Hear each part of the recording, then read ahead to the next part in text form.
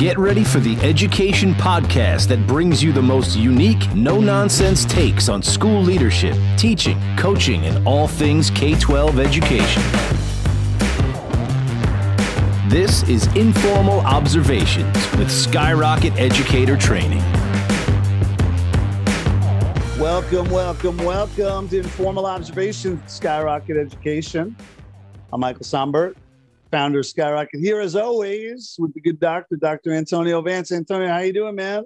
I'm great, Michael. How are you? I am awesome on this rainy Thursday. We have some friends. I'm thinking about our friends from Texas. Did you see that they shut down DFW Airport because of ice and terrible weather? Did you see that? It's funny. It's funny you mentioned that. I looked at the weather map today and saw snow and ice in Dallas and as far as like Austin. I was like, and I had to look again to be like, wait, how far south are we talking? I mean, pretty bad weather, pretty far south. Yeah, they closed schools down there. We're supposed to be with some schools in Dallas, north of Dallas, virtually Wednesday and tomorrow. And they had to cancel, reschedule. So it seems like everybody's okay, but crazy times when you're getting snow and ice down in the deep south. So hoping folks there are doing well. We are excited to talk about a subject that is rife with controversy, teacher evaluations. And I know some teachers who'd be super happy if evaluations just went bye-bye. But before we get to that, we're going to do 3 questions for the good doctor. Question number 1. This is an interesting one here. I'll ask the question, and then I'll tell you what the impetus for the question is. The question is, would you rather be the best in the world at one thing or really, really good at many things? And the reason why I asked this question is it might have been my sister. Somebody asked me a question the other day. There was a People magazine poll, and it was like, who's better, Mariah Carey or Jennifer Lopez? And feels like conventional wisdom would be Jennifer Lopez because she acts and she dances and she sings. I think she does. I don't know if she has like a fashion line, but I think I heard that. And she just does a lot of things really well. And I've never seen a Mariah Carey movie, but from folks who have, they've told me she's not a great actress. But man, she's got a voice, right? And if you ask anybody who knows anything about music, about Mariah Carey's voice, not going to be you. You hate music. You hate it. Want it eliminated. You are the human manifestation of the town from Footloose.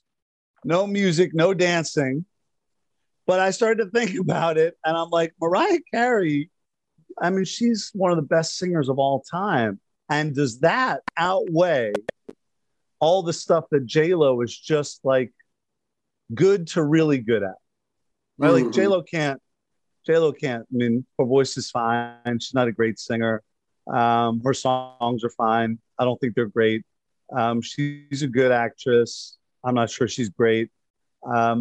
So I'll ask you, would you rather be the best in the world or one of the best in the world at something or really good at many things? And why don't you weigh in on the Mariah Carey, Jennifer Lopez debate as well? Who do you think's better between those two? Well, I would say like better at what? Like, yeah, I think Mariah Carey is like can sing better, and her voice is phenomenal from what I've heard.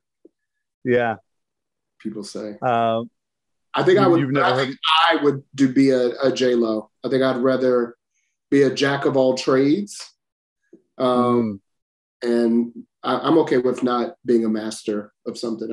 I'd rather make my life a little bit more diverse instead of just one sort of getting pigeonholed. And then that way, if something happens, like, what if, Mariah catches a cold or something, her throat's gone, then it's like, oh, your career's over, right? You kind of like back yourself into this corner that you can't get out of. But, J-Lo, loses her voice, she can, pretend to act. The other stuff that she does. Yeah, I think I agree with you. I think you're right. That it's probably better to diversify and be good to really good at a whole lot of things. Which, I mean, I don't know Mariah Carey. She might be the best cook in the world. She might be she might be an amazing mom. I just know what we know publicly from her. She might be like awesome at the backstroke. I don't know. But just what we like know publicly of her. You made a face like, why did I pick that? It makes no sense. Yeah. But I do think it'd probably be better to be good at a lot of things, and I'd prefer that. And I wonder, as I'm asking this question, I wonder if it's because so few people. I know you're a big tennis guy. Did you see Rafael Nadal come back from 2 sets down to win the Australian Open final? Yeah, of course.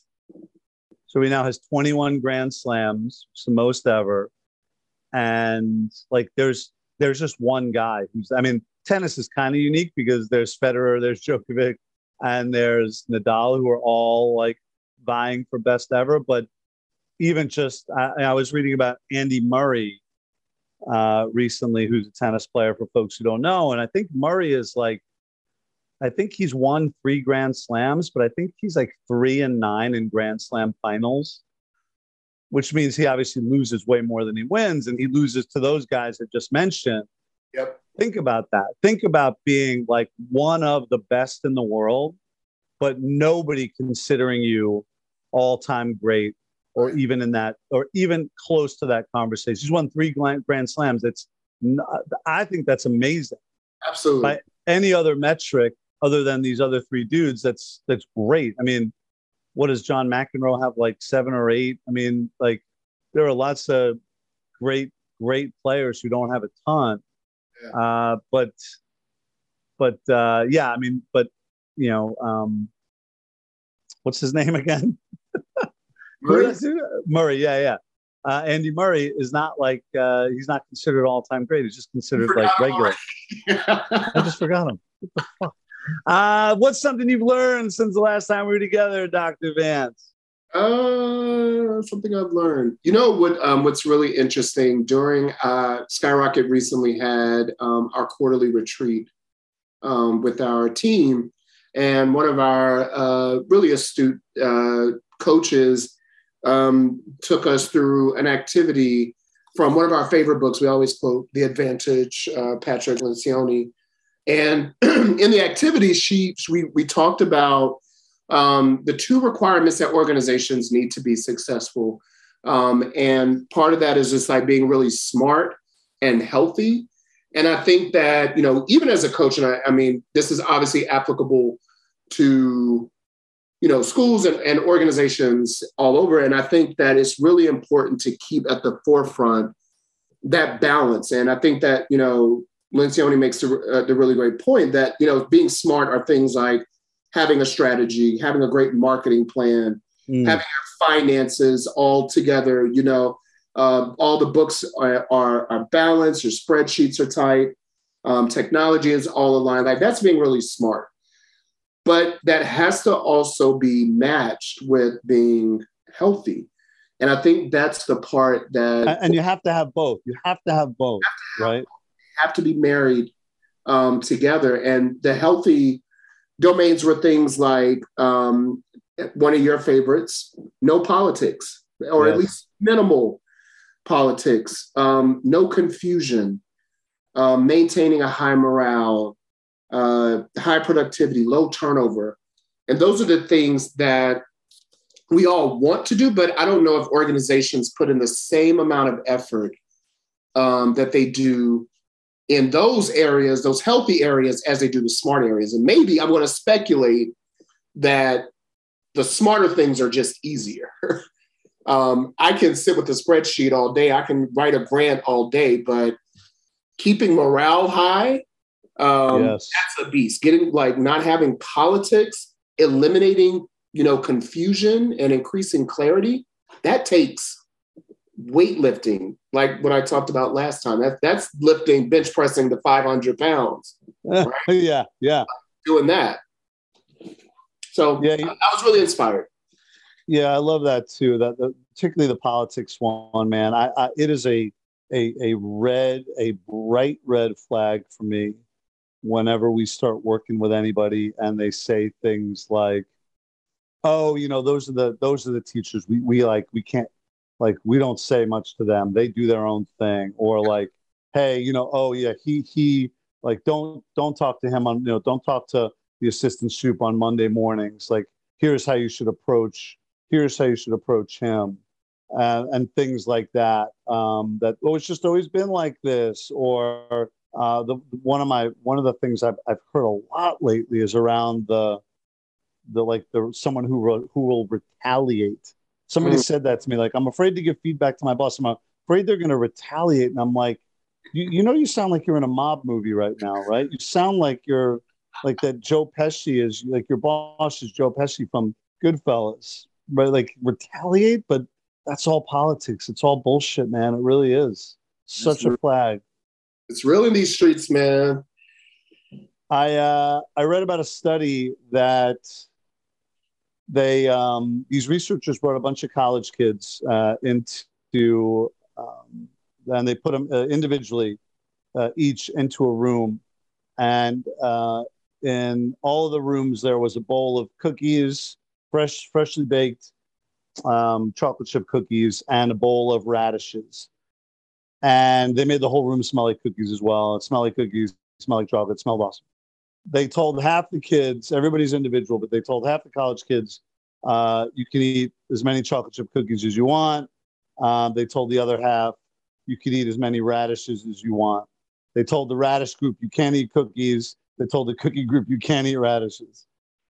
And so nobody left their group. As you can imagine, nobody from the cookie group ate the radishes, because why would they? But nobody from the radish group ate the cookies, which wasn't actually what the study was trying to determine. Because after they did this, they gave and they made the kids sit in the room for like an hour with the cookies and the radishes. And these are college kids. Freshmen, okay. I think. And after the cookies and the radishes, they gave each of the students an unsolvable math problem, and told them that they were comparing how easily the college kids could solve it versus high school kids. So they gave the college kids a real motivation, because they're now like these big college goers, and they want to outshine the high school kids. This is where the study gets surprising to me. Is I would have assumed, so the whole test is around how long will they persevere on an unsolvable problem. Absolutely. And I would have assumed, which, by the way, this stuff is just so fascinating to me. I would have assumed that the kids who ate the radishes, who had the discipline to eat the radishes and not touch the cookies, that they would have persisted longer. They've just exercised a bunch of discipline. Let me be even more disciplined here. But it was the opposite. The cookie group persisted on average for twice as long as the radish group. And what the authors of the study were, what they determined was that discipline and willpower, those are actual exhaustible resources. Mm-hmm. They're not inexhaustible. And I've always thought that, like, hey, the more disciplined you are, the more disciplined you'll stay. But the study was saying the opposite, that you have a limit on how disciplined you can be. I think it's one of the reasons why we'll talk about our drinking in a moment, but I didn't drink all of January. And then February 1st, I'm like guzzling wine from the bottle, because I'm I'm done being disciplined, right? February 1st. What's that? From the bottle? Well, not from the bottle, but I did drink a whole bottle of wine myself. It was so cheap. And the next day, my head hurt until like 7 p.m. at night. It was like, oh, this is why I didn't drink all of January. But what an interesting thing. And so I've seen it like in my own life, right? Where you get to a point where it's just like, you know what? I just got to eat these 8 cookies. I've just got to eat them, right? I am so like, I've been disciplined all day. I get it a lot when I'm writing. When I'm writing, I've written at this point quite a bit of fiction and now quite a bit of nonfiction. If I am sitting at a computer just writing all day, I'm interested in like when you did your dissertation for your degree, but I would write all day, or when I write all day, and then it's like I've got to crack a beer, or I've got to eat cake, or I've got to eat ice cream because I've been so disciplined. I'm almost out of that resource. Yep. Does that make sense? No, it does. I think it's like discipline fatigue, right? Yeah. You do it so much, and then you just eventually, you can't, hold that same bar all the time. And I think I'm sure we can all think of examples. I think we get fatigued in a lot of things in our life. If it's discipline, I was talking to a leader the other day about decision fatigue. How they are, schools and leaders are constantly making decision after decision after decision to a point where they start to become fatigued with making decisions because there's many things that have to happen. So I think there are lots of fatigable, I think I just made that word up, or, exhausted, places where folks just get exhausted from doing, even when it's the right thing to do, even when it makes sense to continue, you just become, fatigued. Yep.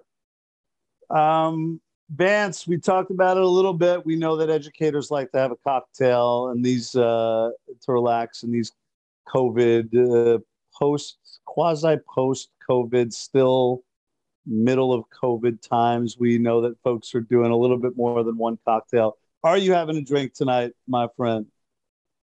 No, I'm not. Not tonight. Next podcast I will. Not tonight. I'm going to the gym that you think I fabricate and make up, but I'm headed to the gym right after we end this. So I don't want to be in. I do know that during the you went to the gym during the bomb cyclone, right? You went after you you told me you have a gym in your building, but that you actually went to the gym with 3 feet of snow on the ground, right? Of course. I wasn't. I wasn't. You. I know. Summer's coming, man. Come on. Summer will be here before you know it. Got to get that summer body going. Yeah, I teased this earlier. On February 1st, we had a work retreat. We did a happy hour afterward. I drank so much wine and had a headache all day yesterday. And so I am good on alcohol for the time being, but I will, at some point, I will get there on a podcast. Vance, let's talk about teacher evaluations. It's a controversial topic, and I'm curious as to why are you laughing? Controversial? Is it controversial? You don't think it's controversial? Teacher evaluate. I mean, why is there controversy? Because teachers, you hear from teachers, they don't think that they're fair. It's a snapshot of my classroom. There's a person who doesn't come into my room. They come into my room, 5 times a year, 2 times a year, once a year. They don't really know what I'm doing. They don't even know my students. How can they possibly teach, 5 periods a day, 180 days a year? They see me twice, and that determines what? If I'm proficient, advanced, developing, all those different things. You have not heard that level of controversy around teacher eval? Look, I think teachers want to be evaluated. They want the feedback. They want to get better. I think the drama is just around, I think the controversy is around leadership and inconsistencies among administrators and the way that policies are executed, the actual execution of teacher evaluations. I don't know if folks are like, oh, no evaluations, as opposed to like administrators who are not doing a great job of doing it. Okay, so hold on, because I think there's a distinction there, because you're saying folks want to get better, they want coaching. I'm not entirely convinced that that's true, but let's say it is. I do think that there are lots of folks who do want feedback and coaching, but who don't want their principal to come into their room, or assistant principal, whomever, for 45 minutes twice a year and say that you are a 3, or that you are proficient, or that you are unsatisfactory based on those 45 minutes or an hour. I don't think most teachers want that. No, I agree. Not coming into my room twice a year and then like, plop, here's your evaluation. I think that structure is inefficient and unfair. I agree with that. I think I think any administrator that goes into a classroom and only uses 2 tiny pieces of data to evaluate a teacher is insufficient. So I would agree with that. I think a teacher would prefer someone who is present in their room, understands, knows what's happening on a consistent basis, has rapport, and it does not have this sort of like superficial, surface level understanding of their praxis. Yeah, and I think that that's the problem here, is that the thing you're describing is how this most often occurs in schools. We have a partner out in Wisconsin, and they started a brand new charter school from scratch. It's amazing school, amazing people out there, and they interviewed tons of people and got a really solid team in there.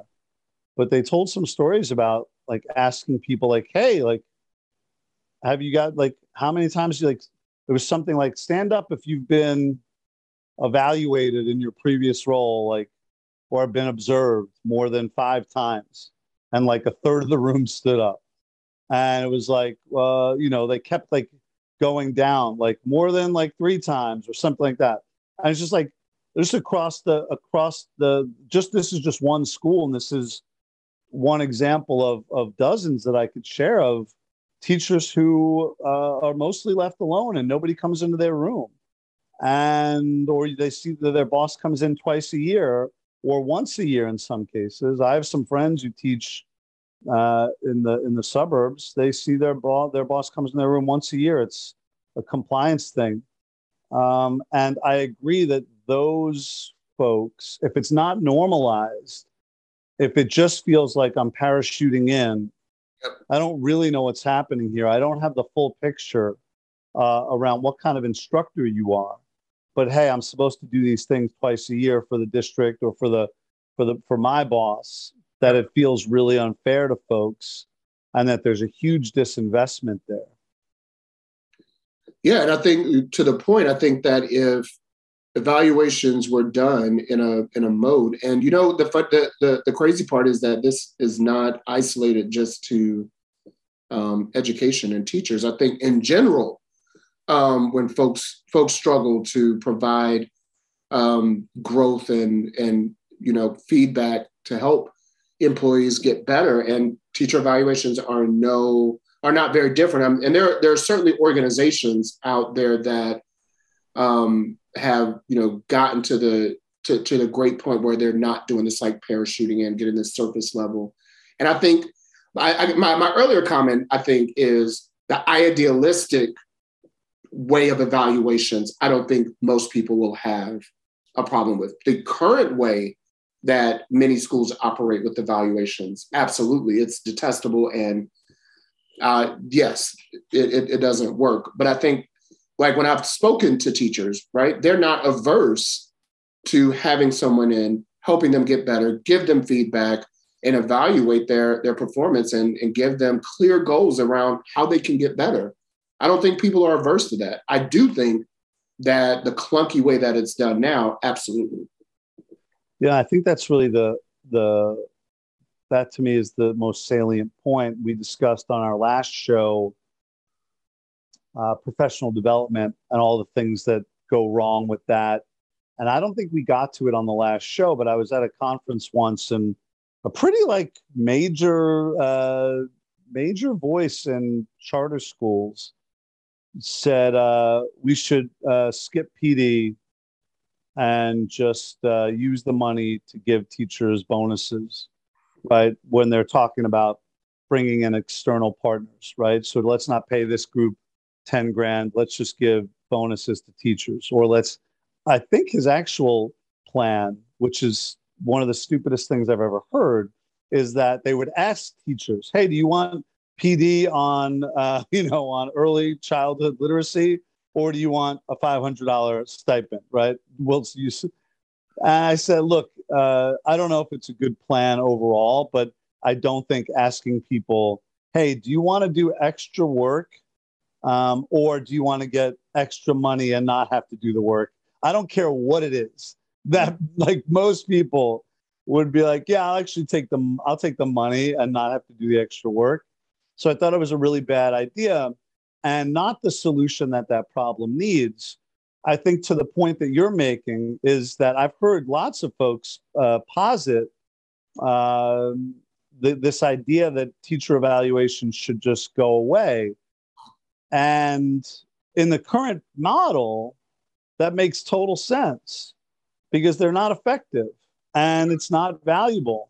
And it probably feels unfair in the way that this mostly looks in schools. But I don't believe that that's the solution to the problem. I don't think teachers need less evaluation or they need fewer eyes in their classrooms. I think it's the opposite. They need more evaluation and more eyes in the classroom and more feedback on what they could be doing better.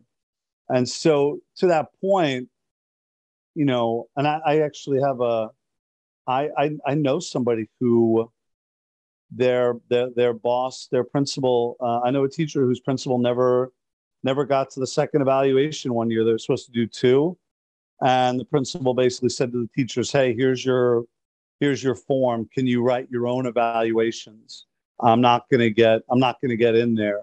And that feels like a really crazy example, but I'm not sure that that's all that unique. Even if that seems extreme in terms of, hey, write your own evaluation, which is bonkers. I'm certain I know of leaders, you do as well, who do it as a like compliance only. Let me buzz in, buzz out. This is actually worse than like unfair feedback, is they inflate everything because they feel like if I give you critical feedback, but I've only been in your classroom once this entire year, you're going to push back. You're going to tell me I don't really know what's happening in your room. I don't want to have that uncomfortable conversation. So I'm going to tell you you're doing great. I'm going to tell you you're doing great, even though you're not, because I am not present in your room the way I need to be. Yeah, Michael, and that's so the balance is like, do you just get rid of it? I mean, if you're a leader and you're doing that, then yes, like not only are you doing a disservice to your staff, but to your students as well. And you probably just shouldn't be a leader, honestly. If you're doing that, this podcast, my suggestion is that you find another career. Because in the end, it's such a disservice, right? I mean, it will be the same as a teacher telling kids, hey, I didn't really grade any of your work. I'm not really sure if you can read or not. But, just what do you think? I'll just write, in, right? Like, folks don't get better when they don't have concrete goals and they don't have a concrete plan to do that. And I mean, if you ask most teachers, everyone's always like, oh, I'm doing great. I mean, I was a really great teacher, but I thrived on, I mean, except for like, if you want to talk about fair and not fair, we'll get to that. There were certainly times where I was not given a fair evaluation. Fine. Overall, the system was robust. I received tons of feedback. I was evaluated often. And so it felt, even when things were, not always perfect, I was committed and I felt that the organization invested in me and wanted me to get better. If I'd only but however, in comparison to when I was working at a different organization, I mean, it wasn't until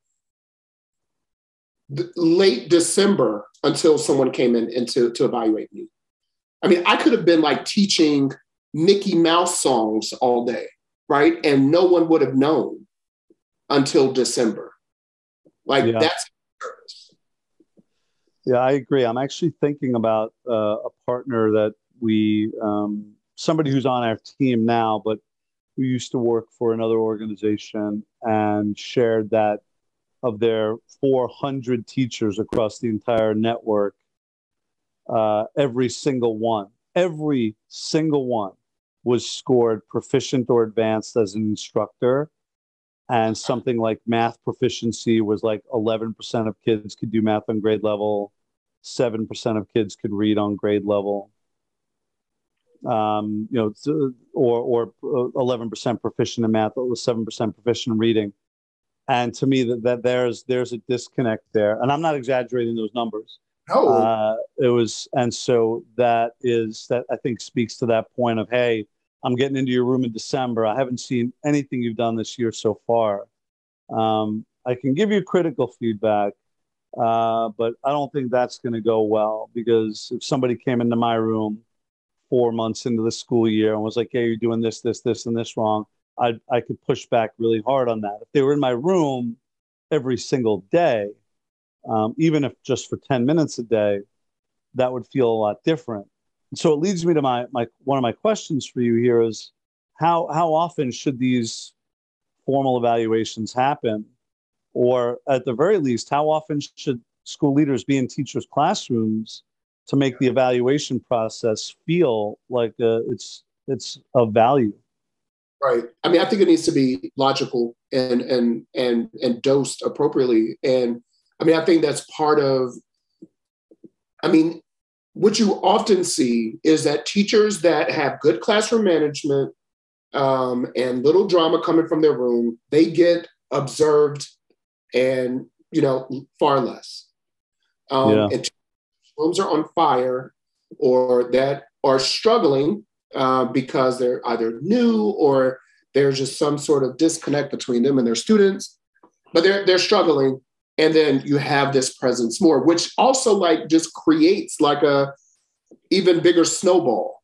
And I think there needs to be an appropriate dosage, all of this is relational and conversational. I think that there needs to be a standard. I think everybody should get X amount, regardless of your how good you're doing or not. So when I was a school leader, every single teacher, regardless of your ability, how well things were going, every single person had a classroom observation and feedback every week at minimum. Then there was no exception. So if you were the best star teacher, you got an observation and a feedback and some evaluatory input once a week.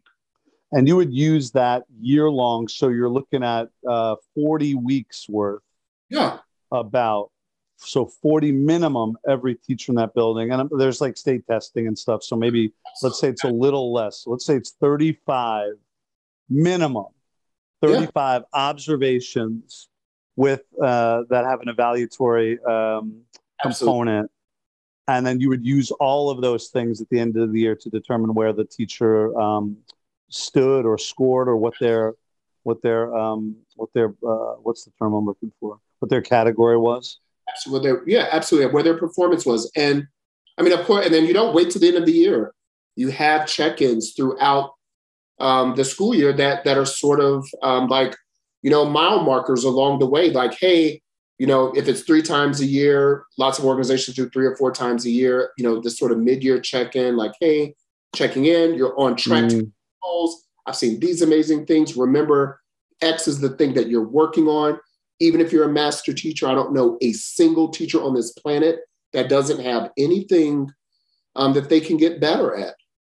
And to your point earlier, when I started working for an organization, I took over as principal, this idea that I looked over, as most leaders would do, looked over evaluations, and I'm seeing everyone is rated, super high. There were no teachers in any type of sort of deep water. But then I'm looking at single digit results. Yeah. And conversations are around putting blame on children. Oh, well, the students came from this background. I mean, it would be like if you were, would a preeminent doctor have 30% of its patients dying? Right. Still be like a pretty good and be considered a proficient doctor? Right. Right. So how is it that in this field, I can have single digit, proficiencies where students are struggling, and I go to classrooms and see folks struggling, but you're getting raises every month and you're getting, platitudes and all these wonderful things when like there's just a disconnect there. And I realize that there's a lot of history and there's a lot of other stuff that's woven into that, but organizations have to pay attention to it. We just talked about smart and healthy, what I talked about earlier, is like the one of the major things that causes discontent in organizations. Yeah, and the thing you're saying is the evaluation as this obligatory, meaningless. I think there's hey, I'm going to try and do this authentically, but there aren't nearly enough touch points here. Yeah. And I don't really know our school's like framework, whatever we use, right? We use Danielson, right? Like, oh, got it. You don't know how to evaluate people on Danielson. I got it. Or, different states have different things. They're 25 pages long, and, leaders who don't have a keen instructional eye are trying to evaluate people using that. And they're barely in their rooms, but there's at least an authentic attempt there. I do think some of what I'm hearing from you, and I shared this a little while ago, is there's that also, hey, like wink, wink, we have to do these things. I'm just going to say you're amazing when you're not. We're working with a school right now where there's a handful of teachers who came from the neighboring district, and they're getting their asses kicked, and their egos can't handle it because they were told that their old district that they were the cream of the crop.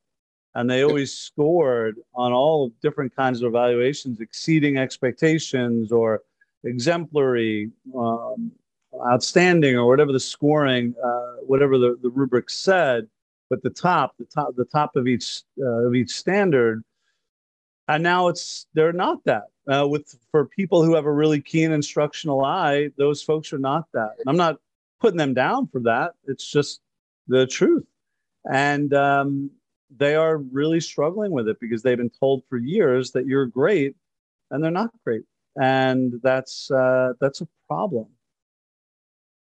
Absolutely. I work with. There's a school that actually, and this is common amongst a few schools that are a few district schools that were worried about their evaluation because of some union rules. And the amount of times that they can go in the classroom and how long, and if there's a certain ranking that's too low.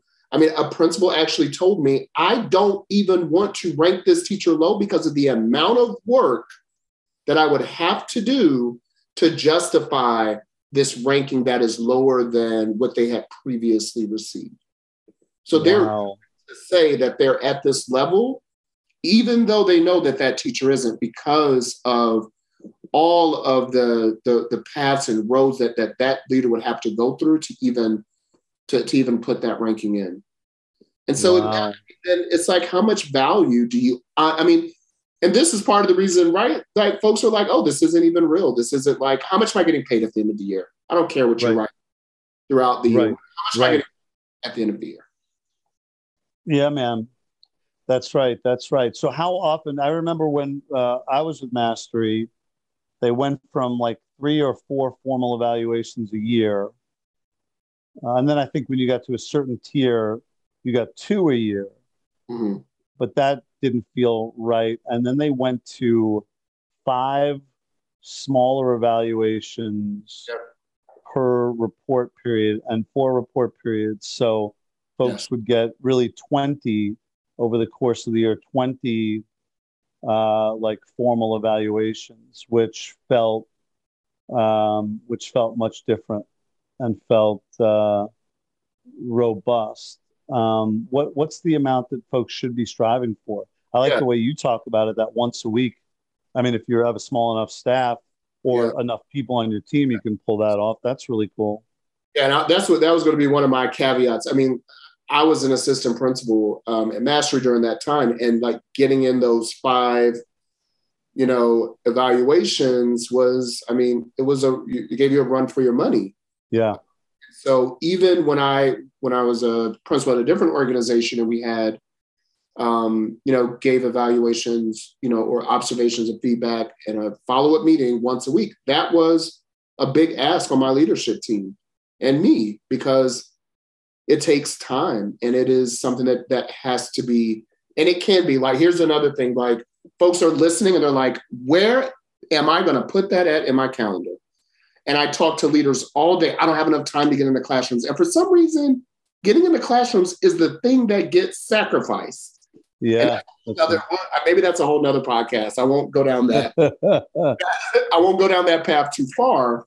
But I mean, look, it has to be prioritized. I mean, and I get it. Every single leader has told me I can't get in there because of the C word that we're not saying, right? And like, yes, there are COVID operations. I get it. I understand that. But the very next priority needs to be getting into classrooms and developing folks. So if you have the team that, can go in once a week, and these are not long 30-minute for whole period meetings, 15 to 20 minutes, you can gather enough information to be able to build and understand. You can go in, and usually should go in with a focus. I'm looking for directions. I am looking for voice and presence, or whatever it is that teacher is working on. And I think folks get lost. Leaders sometimes get lost and they conflate all of these things together and they make up this story in their mind. I don't have enough time. Yes, you do. Yes, you absolutely do. You and your leadership team have enough time. Make it happen. If you need help with it, you can call Skyrocket. We'll show you how to do it. Make it happen. But I am like, and I know that there are people that I work with, but like, I am fatigued of listening to folks saying they don't have time to go into classrooms. Like, it is, yes, you do. And I push back every time. So I think it varies for your, I mean, if you have, I think, set a number and stick to it. It cannot be once. I mean, there needs to be multiple short, anywhere between, 5 and 10 before you give like a larger evaluation, I think is a fair number. But whatever number you decide, you have to stick to it. And you got to, so that folks, build that trust that folks know that you say what you say you're actually going to do. So if it's 5, if it's 10, we said once a week and we made like we were on it. And if we missed something, if something happened, we apologized, we followed up, and we got in as soon as we could. But to the best, it was our number one priority. It was a priority for the school, and we made it happen. That's great coaching. One of the things I hear from teachers is this idea that I teach differently when someone's in my room. The evaluation can't ever be fair because I am totally different when people are watching me. Do you buy that? I buy it when you come to my room once a semester. Yes, I'm completely, utterly shocked. And scare the shit out of me. Yeah, right. And now I got to like tap dance. And I mean, I'm certain at some point, I did something different, but I also learned you can't pull that with kids, because then kids will be like, yo, you acting different. Like, what you, wait, what? We got to pull out. We got to do what? If you have a leader, and if you are in classrooms often, right? If you are often there, and if you are present, that goes out the window. And I could I've been a teacher, and when they showed up once a month, once every other 2 months, once a semester, I put on a show. I give the kids the look, like, y'all know what's up. Yeah. Y'all know, y'all see that clipboard, and we put on a nice little show. When I was a teacher and I was being observed often, that completely changed. One, because I just couldn't keep up with the charade, right? Right. Don't have the energy to keep tap dancing. And so, but then there was also a different rapport. I knew that person was coming in with intention, and that I was going to have a follow-up meeting, and I was going to get feedback, and then they would come back again, and that there was a cycle, and it all fed into something that made sense. So in fact, I was more comfortable making mistakes. I would do new things. I'm like, hey, did you notice I did this? And I would do my practice because I had the rapport and the trust to know that leader was there for a reason and for intentionality. So yeah, teachers put on the show. If you show up once a semester, once a grading period, yeah, I'm going to show you a whole little representative. If you're in there often, you see the real deal. Yeah, it's so funny. I remember, I'm sure the teachers listening to this are going to think I'm a major kiss ass for this, and I'm okay with that. But I would flag my school leaders down and be like, hey, come check this out. Got to see what we're doing in here. I'd see them walking past, or if I had something crazy going on, 8th period, I'd go to their offices, during lunch. I'd be like, hey, can you come by 8th period? I want you to see this thing that we're going to be doing, this like peer editing thing or whatever we were doing. And because it was so normalized that people come into the room and that this is about getting you better for kids. Absolutely. I actually feel for people who are, I feel for teachers who are stuck in a broken system, who may not feel empowered in the way that you and I feel empowered to call bullshit when we see it. But teachers who have to do a dance and who have to be part, to your point about the charade, like, oh, all right, here comes my boss for the one time a year they come into my room. Right. Which, by the way, they told me about, and I got to choose the period. And so now let me do a whole bunch of stuff that I think they want to see. Right. I know this is not the case with every teacher. There are some who just teach the same way all the time. There are some who, and it's great teaching. There are some who teach the same way all the time, and it's not great, but are like, hey, I'm not doing anything special because you're in here. But there are folks who I know are doing different things and probably feel like this is such an exhausting and stupid and pointless process, but I have to do it. And I'm not really empowered to say, hey, this is nonsense. Let's cut it out and do something better. I feel fortunate that I don't have anything like that in my life. And I know that in the world of education, that is an anomaly. Yeah, I mean, it is sad. It is really sad. And I hope that, folks will, leaders, and I put this on administrators. This lies squarely on school leaders, CEOs and organizations. Yeah, because it goes above principals in a lot of cases, yes. Right? I mean, if I'm told that I need to do these two evaluations for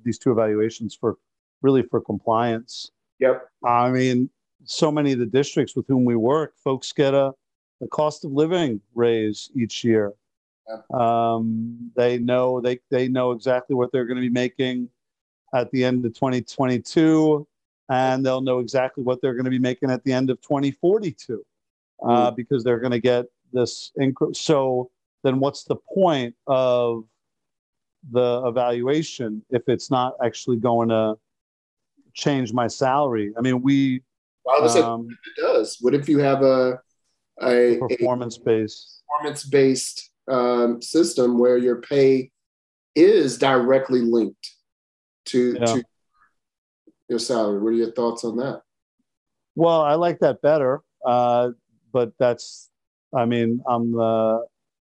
for me, I think it's really exciting to not know what the end result is going to be, and that, hey, if my performance is if I exceed expectations, I don't have to wait in this kind of endless line. It's kind of like the people waiting for the new iPhone, just like moving up one at a time. Like, oh, just finished another year. Now I get this small incremental raise. And I know that there are a lot of teachers who are paid really well. Most aren't. It's not really what I'm talking about here. I do think it I do like the idea of performance-based pay much better than the opposite. I think that it's harder to pull off because, to the points we've made tonight, who's doing those evaluations? Yep. What frameworks are they using? What is it actually valid? I think it would be much harder to pull off if you're observing somebody once or twice a year that, hey, you exceeded expectations. You're going to get a 10% raise this year. Person down the hallway is going to get 3%. I think that's much harder to pull off. And I don't know of any teachers unions who go along with this. I'm not saying that there aren't any. I just don't know of any. Do you know of any? Organizations that have performance-based pays where there's an established union. Yes, correct. Yeah. Nope. Yeah. So that's probably a challenge with that model anyway, at least in places where there are unions or where, the district's been around for a while. We see a lot of charters, newer charters as well, who do performance-based pay, but I think that's better, but it's got to be done. I mean, look, I could tell you a lot of organizations that do evaluations as this obligatory thing. They don't even do anything with the data. I'm just not sure that that's a good use of time. I'd say eliminate them or make it a real thing. But that's everything, right? I mean, we talk all the time about, you say you do evaluations. Do you actually do them? Do they matter? Does anybody care about the results? Do they affect the person's salary or standing? Or does somebody go on a performance improvement plan if they're unsatisfactory on 2 straight evaluations, right? What happens with the stuff? And in most cases, it's nothing that happens other than teachers get super stressed out, leaders get super stressed out, they check a bunch of boxes and then they move on. I'm just not sure that's a good use of everyone's time. Yeah. I mean, I think you're right. If it's not done right, don't do it all and find another job. I just like, we're in the middle of what they're calling the Great Resignation dance. And you're telling people to quit their jobs. I'm okay with that. It's one of the things that I just can't get over, which is not working to make your folks better and letting them know the things they're doing right and the things they need to get better at. It just baffles me constantly. Yeah. Well, on that note, Antonio, thank you. Someone's honking outside my window. How dare they? On that note, we are going to call it a night. Thank you, folks, for tuning in. We got to get some drinks on our next show, man. Yeah, you're boring. What'd you say? You're getting boring. Boring. We're too stiff. Yeah. Well, for Antonio and the whole team at Skyrocket, thanks for tuning in. We will see you next time on Informal Observations. And until then, keep on rocking. This was Informal Observations with Skyrocket Educator Training.